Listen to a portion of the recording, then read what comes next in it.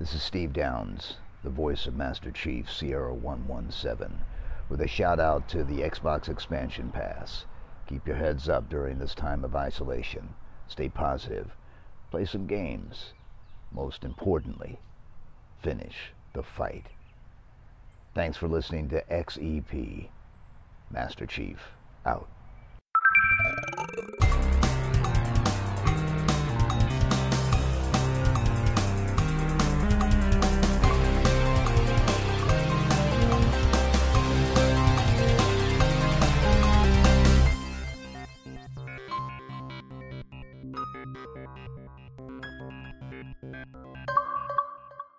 Welcome one, welcome all to episode 60 of the Xbox Expansion Pass, recorded on Sunday, November 29th, 2020. I am your host, Luke Lore, the Insipid Ghost. In this episode, we examine the latest performance issues of the Xbox Series S and X compared to PlayStation 5. We'll take a look at Observation System Redux for review, and break down Phil Spencer's latest comments on console tribalism. Enjoy. Yet another week of gaming is upon us and behind us. Welcome to XEP, discussing all things in the Gamerverse as they pertain to the Xbox ecosystem. And as I am wont to do each and every week, I want to offer kind words to someone who's made my gaming week better. And this week, my kind words go to Suddy and Rybo, two friends of mine who have been jumping into multiple sessions of Gears of War 5 and Call of Duty Cold War, which has been an absolute blast. Just chatting games, jumping in, getting wrecked, and having a good old time over this past holiday week in the United States, and that's been a good time. So Suddy, Rybo, you guys are awesome. I appreciate you guys, and I thank you so much.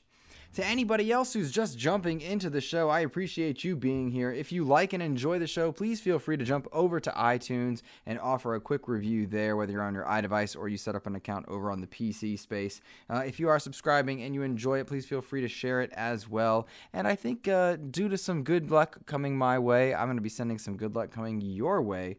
Keep your ears peeled over the next few weeks. I've got some codes to give away. In this episode later on, I'll be sharing a 3-month Game Pass Ultimate code. Simply put, as a thank you to so many of you who have made my year incredibly successful for Xbox. And for the Xbox Expansion Pass, I should say. I appreciate you guys listening to XEP. It's certainly meant to be a unique show in that it's solo hosted and that we have guests on from time to time. Usually a third of the shows are guest based, and I appreciate you guys checking it out. So thank you. Enjoy that code. Where do you get it?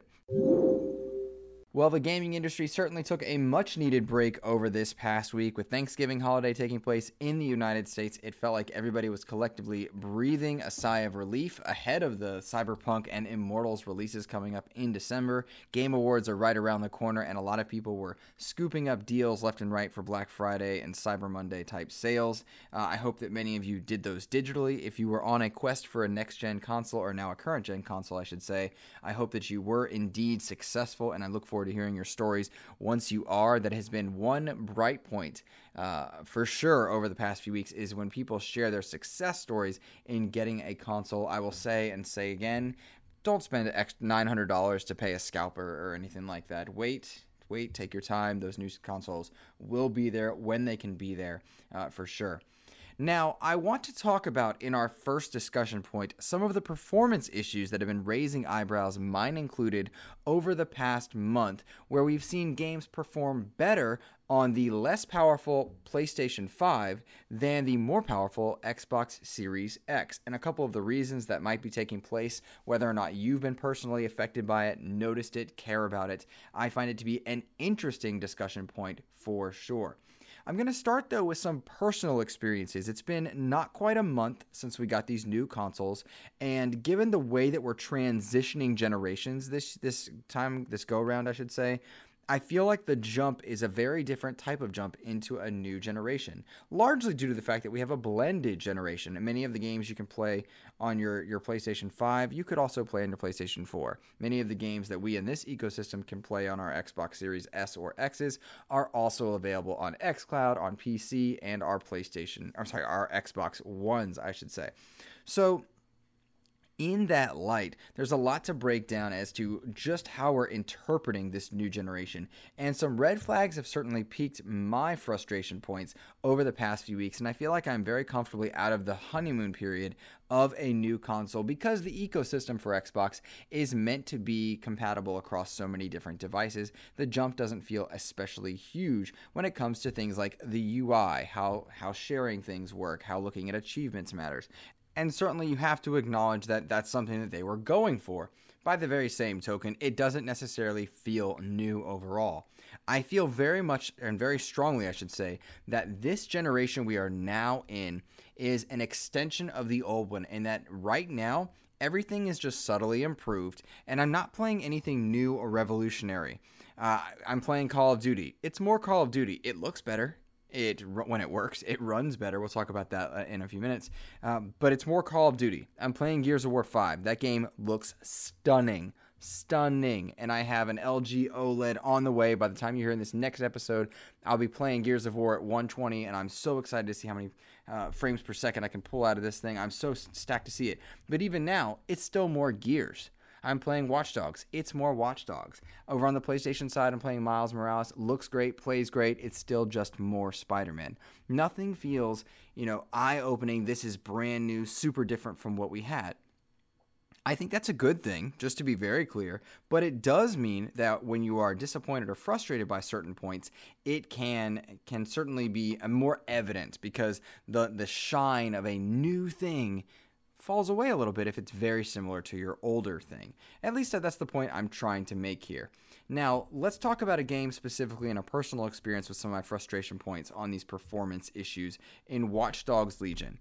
For weeks, I have been raving about the good times that I've been having with Watch Dogs Legion, and I'm absolutely still having a blast with it.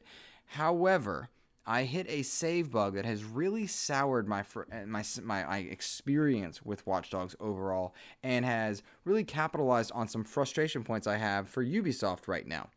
It is, to me, unacceptable that Watch Dogs has been out for over a month at this point.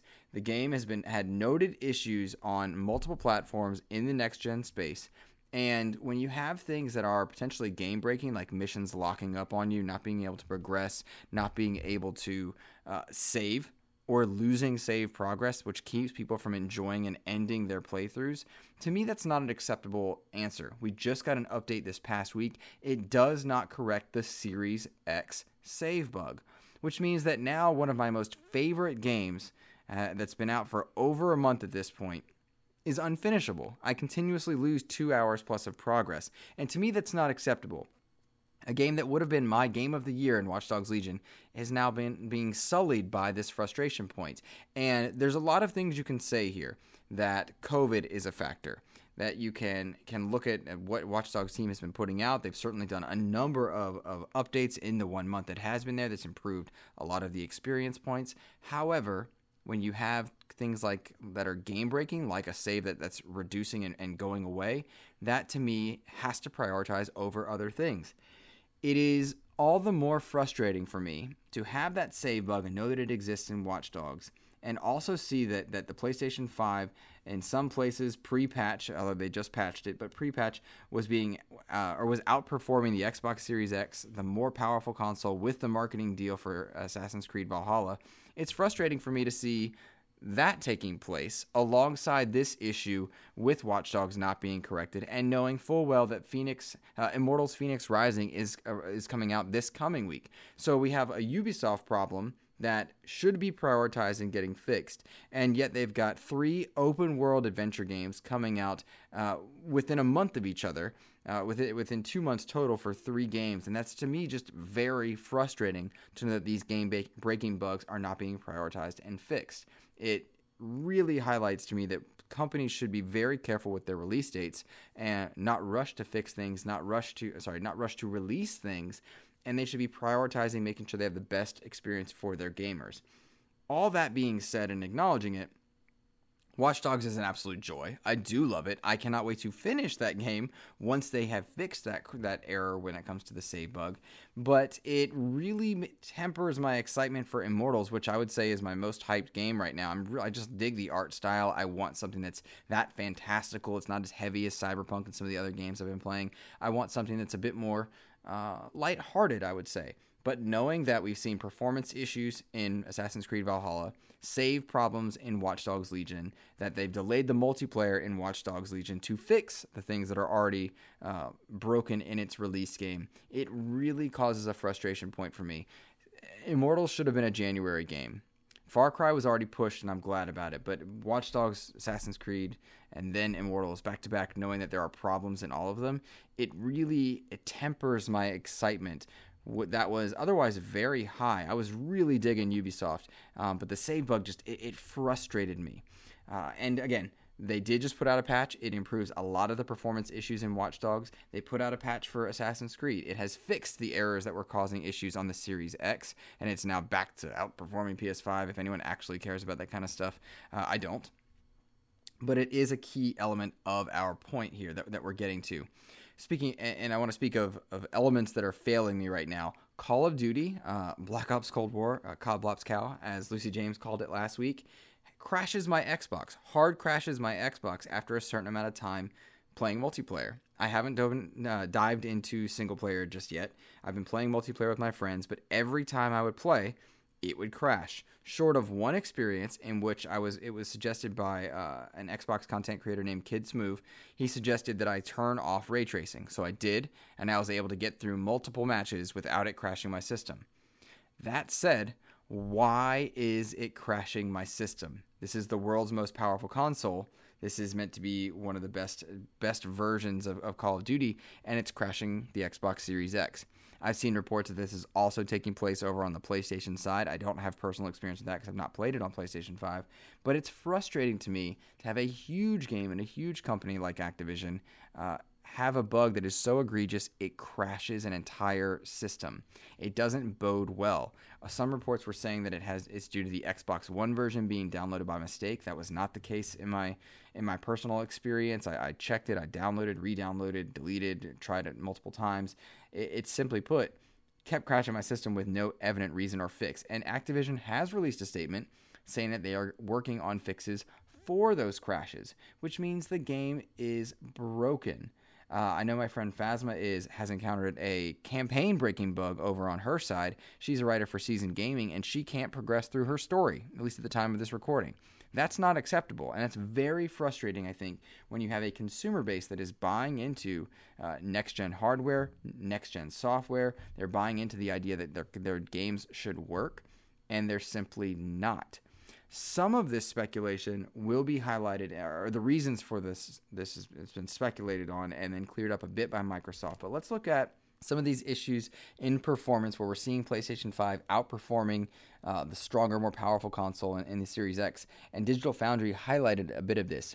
Again, if you've forgotten or are unfamiliar, the PlayStation 5 is 10.5 teraflops. It's roughly 10 teraflops in terms of power, whereas the Series X boasts 12 teraflops. And teraflops is this nebulous term that we use to discern power in a world where GPU and APIs and so many frames per second and this, that, or the other, there's a lot of ways to determine what's powerful in a console now. It's not the same as an 8-bit, and then a 16-bit is better, and 32 is better than that. It's not the same any longer. It has to do with latency speeds, compression rates, how fast you're putting things through the CPU, from the storage, from the velocity architecture now. Simply put, we were told this was the world's most powerful console by Microsoft. That was their narrative point. And then to see games not running as well on that system is a little eyebrow raising. And I don't think it'll stick that way. But let's look at what Digital Foundry has to say. This was Richard Ledbetter, who is one of the editors for DF. He says, the dips look strange to me, and it kind of suggests some kind of problem with the API limitation on the Xbox side, where the GPU is being held back by something. He noted that Assassin's Creed Valhalla, which again, that's being promoted by Xbox. They have the marketing deal on that.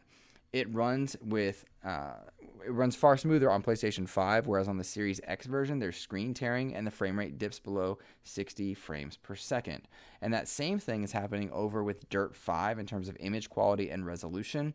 And even Codemasters, the developers of Dirt 5, acknowledged that performance gap and has said the fix is already in the works. Now, this is 2 games, Valhalla and Dirt 5, that are being marketed and promoted by Xbox, but they have performance gaps between their primary competition in the PlayStation 5. Interestingly, there's a fix in the works for both. Ubisoft already put out a patch that I'm told cleans up all of the Valhalla issues. Ubisoft did give me a code for Valhalla. I have not touched it just yet. I was so heavy in on the aforementioned Watch Dogs, and then so jaded by the aforementioned Watch Dogs and that save bug that I decided to just hold a little bit. Plus, my eyes are on Immortals right now, and so I'm looking forward to that. I do not have a code for that one, so I'm thinking I'll just be picking that one up. But I have trepidation about that. But for fixes to be in the works to fix performance issues, this to me suggests that people were not familiar enough with the hardware to prep the games properly for that. And many people in the gaming space have speculated and stated, and I've not gotten full confirmation on this one just yet, but stated that the Series X dev kits went out later than the PlayStation 5, and so developers had more time to streamline things on the PlayStation 5. It's also suggested that Sony's tools are easier to use than Microsoft. Now, whether or not that's the case is well beyond my technical knowledge. I do know that the Xbox is comfortable in terms of transition from Xbox One to Series S and X. It's meant to be very easy to develop for, certainly easier than the Xbox One was initially at its launch. I don't know how that compares to Sony. Really, they have very similar architecture, all things considered. And so it shouldn't be too much of a feat once developers are a little bit more comfortable with the systems. And my expectation, given the marketing that has been beaten to death at this point, the world's most powerful console, is that we'll see these performance issues clean up and clear out in the next 3 to 6 months. And after that, there should not be a doubt in anyone's mind, third party, as to which console runs the smoothest. And I will say very clearly, for the record, I don't care which console is more powerful. That is the narrative that Microsoft PR pushes. That is not one that I care about in the slightest. I care about the fun and enjoyment that I have playing a game. Right now, if I want to be Spider-Man, that means I'm on a PlayStation 5. Dope. Cool. I'll enjoy that DualSense controller. I think it's a bit overhyped, but I'm having a good time with it. I just beat Miles today. Love it. Great game. That's where I'm going to play Spider-Man on a PlayStation 5, and there's nothing wrong with loving multiple consoles, and I don't want that narrative to be spun up. And we'll talk about tribalism in terms of the console space in a bit when we look at Phil Spencer's comments. That said, it was Xbox that pushed the narrative of most console. Games will run best. You'll have the best experience here. And I want to see that be the case because that it was under that guise that I spent my $500 on a Series X. Mind you, I am very comfortable in that purchase. I love playing the games that I have over on the Xbox side. As you guys know, I'm a big Halo and Gears fan. I love Sea of Thieves and State of Decay. Those are the games that I love most and enjoy most. But I shouldn't have problems where save bugs are popping up because developers weren't comfortable working on hardware. That's not what the console space is about. The console space is about, put it, set it, forget it, and enjoy the games without having to worry about those things. So my expectation is that in the next 3 to 6 months, those things all but clear up. I don't ever want to have to worry about things like that on major AAA releases at all. And I think it's fair to mention, we'll go with what Microsoft said here. I'm going to read you guys a quote from a Microsoft spokesperson when they were responding to The Verge, who put out an article on this very topic. They said, quote, "We are aware of performance issues in a handful of optimized titles for Xbox Series X and S and are actively working with our partners to identify and resolve the issues to ensure an optimal performance. As we begin a new console generation, our partners are just now scratching the surface of what next-gen consoles can do, and minor bug fixes are expected as they learn how to take full advantage of our new platform. We are eager to continue working with developers to further explore the capability of the Xbox Series X and S in the future." End quote. Yes, I buy that. I'm in on that, and not because it's PR speak and I'm supposed to buy it on an Xbox show. Couldn't care less about appeasing anybody in that sense. I buy the idea that it takes time to get the best work from a console. I'm in on that. I just think that when you lack a showcase title, and then your third-party partners don't perform best on your console, it's a bad look, and I'm frustrated by that. And I think it really hurts the overall narrative that we would otherwise have for it, because the Xbox Series X is a great console. It's fast, it loads quickly, it's quiet, the controller is the best it's ever been. And the games look incredible. For goodness sakes, I dipped into the reserve wallet and picked up a new TV that I'm so excited for. It's going to be here Tuesday. Woot! Specifically so I can enjoy some of these games at 120 frames per second on an OLED TV. I'm so stoked for that. I also don't want to have to worry about screen tearing for bad coding and bad communication. So there's something to that. I think the luster on next gen sullied a bit for me when I had to get up and reboot my Xbox because of a Call of Duty failure. When I had to get up and correct, or rather look up, I should say, the Watch Dogs error. That frustrates me. And then to see that other people are having similar issues online means that we've got an issue on our hands that needs to be addressed and at the very least acknowledged. Is this Red Ring of Death? Not even close. Is this something for YouTubers to make massive amounts of clickbaity headlines for? No. It's nothing like that. It's simply a matter of making sure that you are getting the product that you were supposed to get when you spent your money. Let's see. What else did I want to talk about with next gen before we get off this topic? Performance issue-wise. I've been spending a lot of time on both consoles, for sure. Most recently on the Series X, I've been reviewing Observer System Redux. I'll talk about that later on in the episode. But let's talk about the PlayStation 5 real quick. I've heard a lot of comparisons between, the preferred UIs of the two systems, between, the PlayStation 5 space and the Series X space. And the UI on the Xbox side is pretty universal across all of its devices, whatever you're playing it on. I like the quickness of the Xbox UI. It's great. Due to either unfamiliarity or bad design, and I can't quite land where I feel on it, I think the PlayStation 5's UI is bad. I think it's bad. Maybe it's just me, and if any of you are multi-console owners and you're listening to this show, I would love to know what you think. But I think the PlayStation 5 UI is just bad. Little things get in the way of navigating it. I understand the card system, but it just seems obtuse. Trying to look up things, particularly trophies, very frustrating when I'm playing through Miles. I just want to look at which trophies I need to work on, and it's buried in multiple sub-menus. And my expectation is that they are going to, rather than let it sit the way they did with the XMB on the PlayStations 3 and 4 and Vita and all that, I think we'll see a big old redesign of the PlayStation 5 at some point over the next 2 years, maybe even ahead of when they launch like the PS5 Pro or Slim or whatever they can do to get that size of that system down. I would imagine you do a full redesign there, whereas on the Xbox side, I think you'll be looking at those tiles for quite a while. I think they might move some things around and adjust and streamline, but I find the Xbox UI very usable. But my understanding also from people that are not comfortable with it or haven't been using it, they feel that it's a bit difficult to navigate and learn.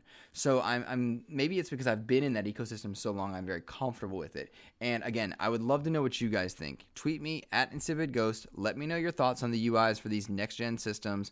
Let me know if you've had any performance issues on either the PS5 or the Xbox Series S or X. I'm curious if you've had crashing issues in Call of Duty, save bug issues in a Ubisoft title. Are you playing old back compat games? Because I've had not a single problem with any of the back compat games at all. They've all run brilliantly. It's just the newer stuff. And I will afford a grace period of 3-ish months or so when it comes to new things. However, after that, I don't think it's excusable. I think given the pandemic, given the fact that we got new consoles out, new games out in the middle of all that, I am okay forgiving it. But Ubisoft, man, it's because they're releasing the open world games, I'm back and forth on it. All right, I need to get off this topic because I'm beginning to get cyclical logic here. Let me know what you guys think. Insipid Ghost.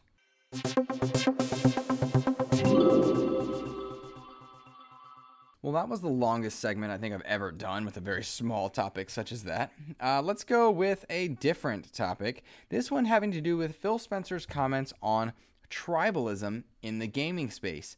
Phil Spencer did an interview with The Verge, and he got a couple quotes that I pulled out here, and I really just wanted to briefly touch on a few of them because I think it's worth noting. I guested on another show recently, and they had this discussion, and I disagree with one of the panelists, and I wanted to steadfast state my feelings on it. But let's look at his quotes. He was talking about the way that gamers are often interact with one another and how they as a company view competition and what it is they look for people to do. And he seemed to land on how toxic brand loyalty can actually be damaging to the industry. And Phil Spencer has lamented this multiple times. Certainly, he's had to be part of conversations where they were prolific. I think in the early Xbox One days and in the 360 days especially, we saw a lot of toxic, my brand versus your brand, a lot of my console versus your console. The console wars are a tale as old as Nintendo and Sega for sure. But I think it's taken on a new light in recent years with social media spaces and brand loyalty becoming something of a method or a mechanism to attack other people. And I think there's a big difference between defending your purchase choice and enjoying and supporting the games you like and going after other people because they don't like what you do. And I'm going to read you his quotes and then we'll see what we think of it. The first quote that stood out to me, he said, "We're in an entertainment business. The biggest competitor we have is apathy over the products and services and games that we build." So there, on the off bat, Spencer's noting that the biggest competitor that they as a console and game maker, publisher, etc., is people not caring. That's their primary competitor.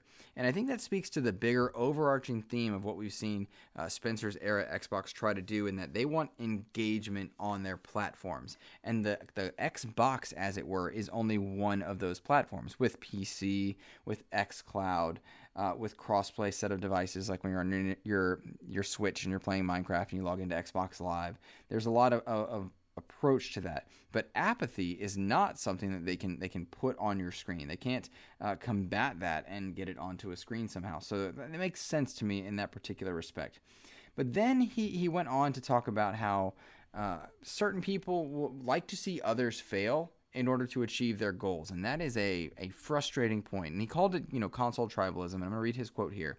He says, "That tribalism in the industry, if there is anything that would ever drive me out of the industry, it's actually that. When a team releases something into the market for the world to tear apart on the internet, it's just such a brave thing for the team to do. I'm never going to vote against any creative team or any product team to do poorly because I have a competitive product. It's not in me, and I don't actually think it helps us in the long run of the industry." End quote. I like that. I really appreciate that idea. He went on to say, quote, "But there is a core that just really hates the other consumer product. Man, that's just so off-putting to me.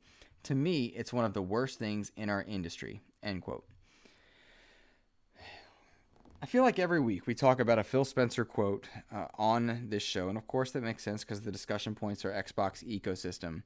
But I really take to heart this idea, and really the ideas of not wanting to see competitors fail or creative teams fail because it hurts the industry overall. The idea that rising tides lift all boats, I think, is important. And this is now me speaking after reading his words.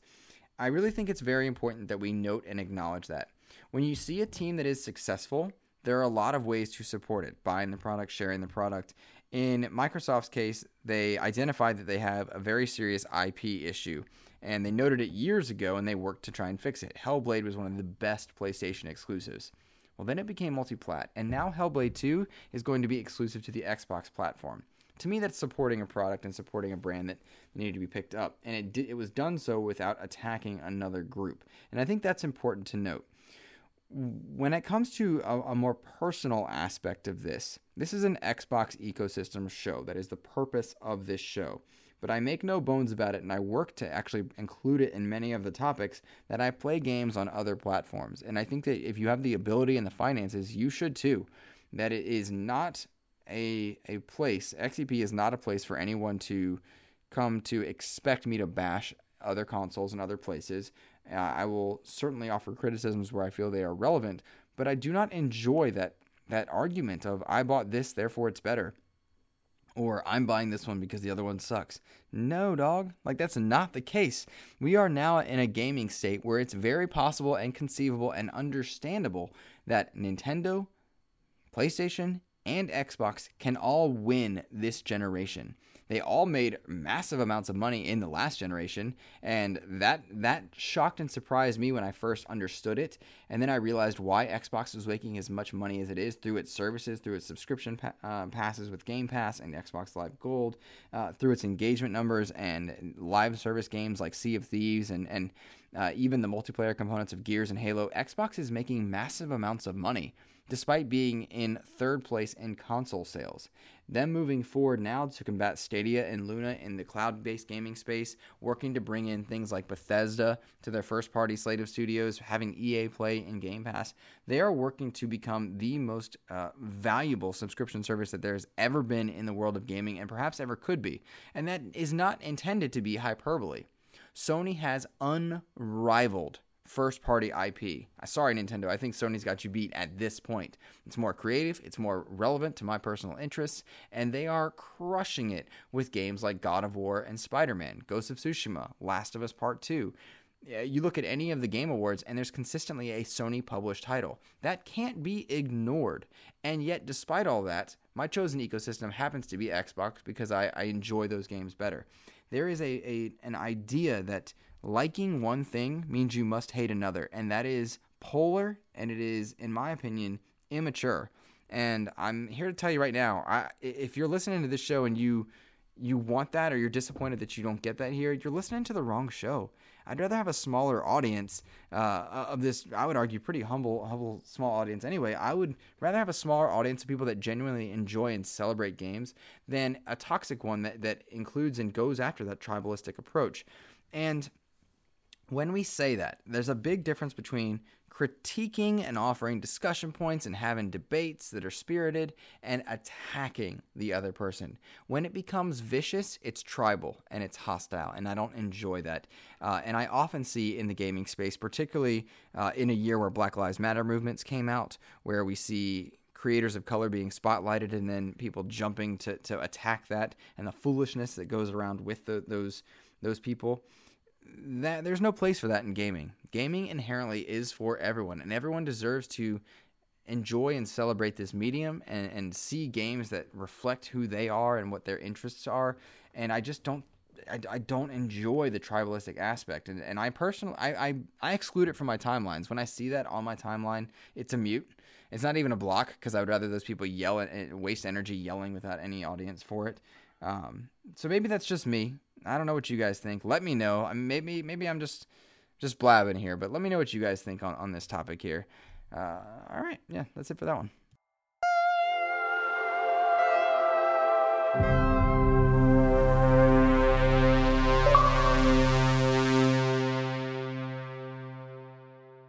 This is Sissy Jones, the voice of Fury in Darksiders 3. Be a dear, won't you? And listen to the Xbox expansion pass. You don't want to be on the receiving end of my whip.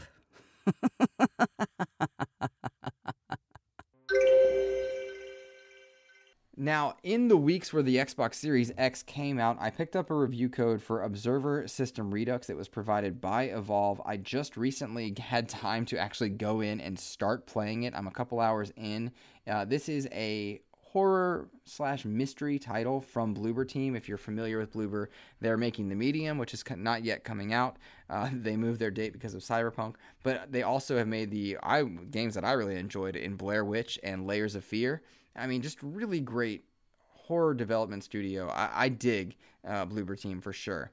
And Observer was out already on Xbox One, and System Redux is the upgraded and improved visual version for Series S and X.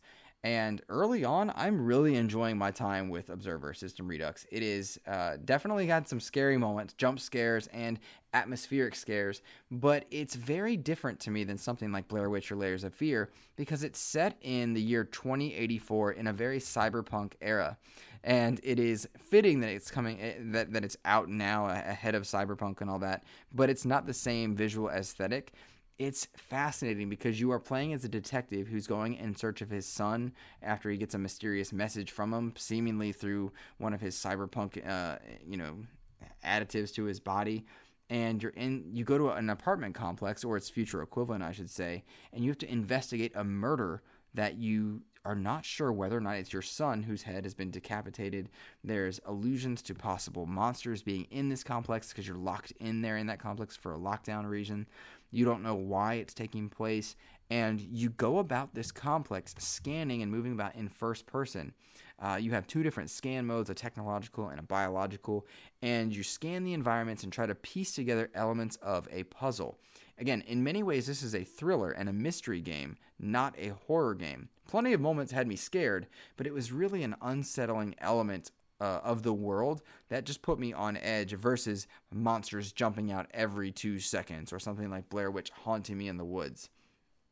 I will save some of those more scary elements for you to discover on your own, but I am enjoying my time in Observer, and I want to play a quick homage to the audio design.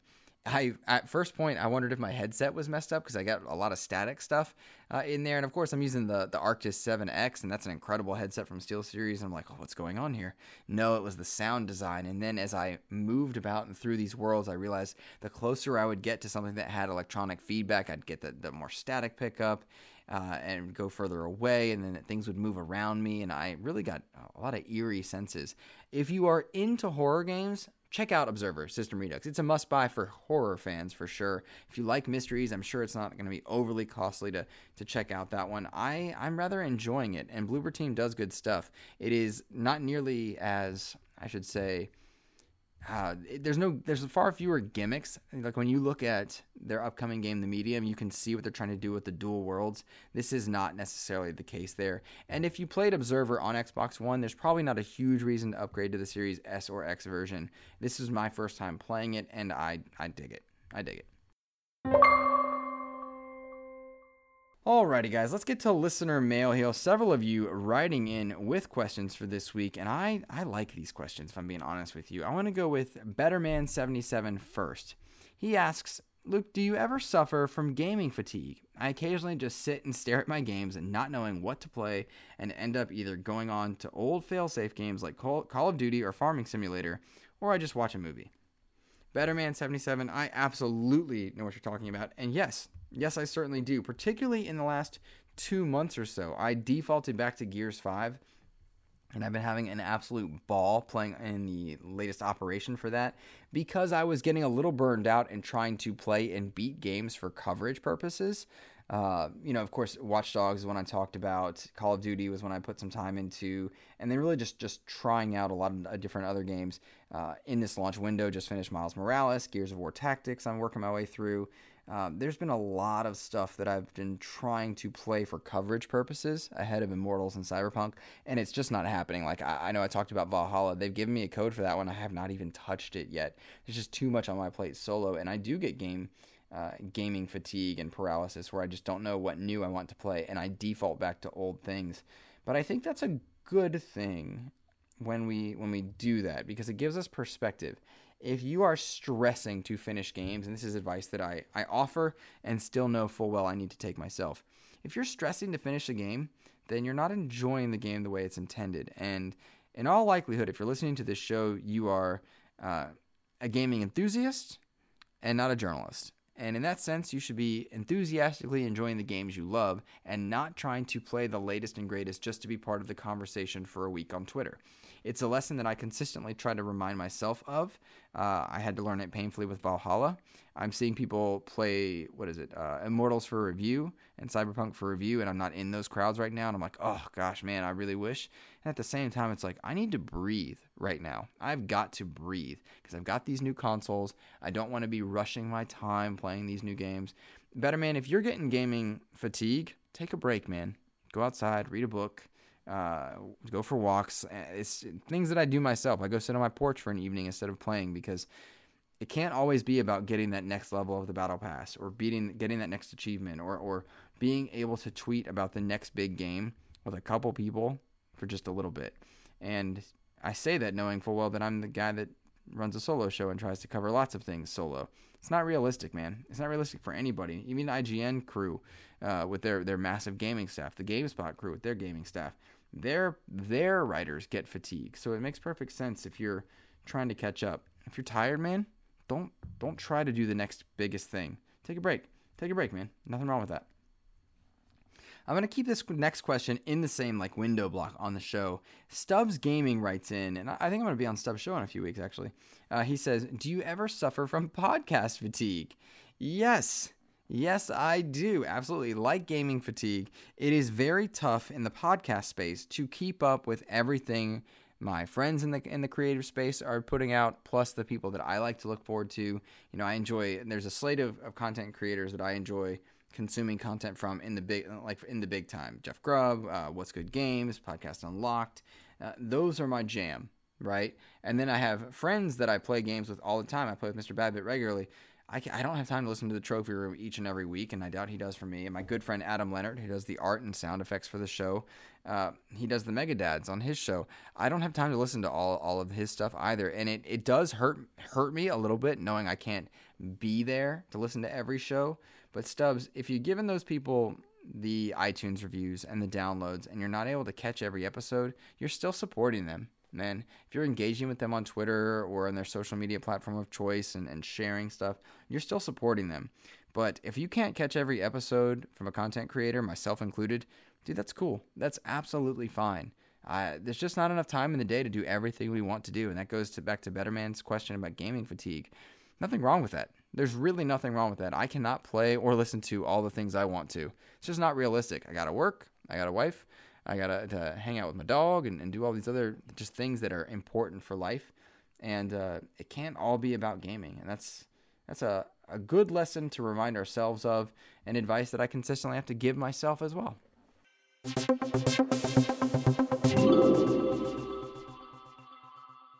One of my favorite human beings, Edward Varnell, writes in with the kind of question that only Edward Varnell would write in. He even alluded to it on Twitter, saying that he knows that I shake my head, or that I will shake my head whenever I read his questions. And yep, I sure do, Edward.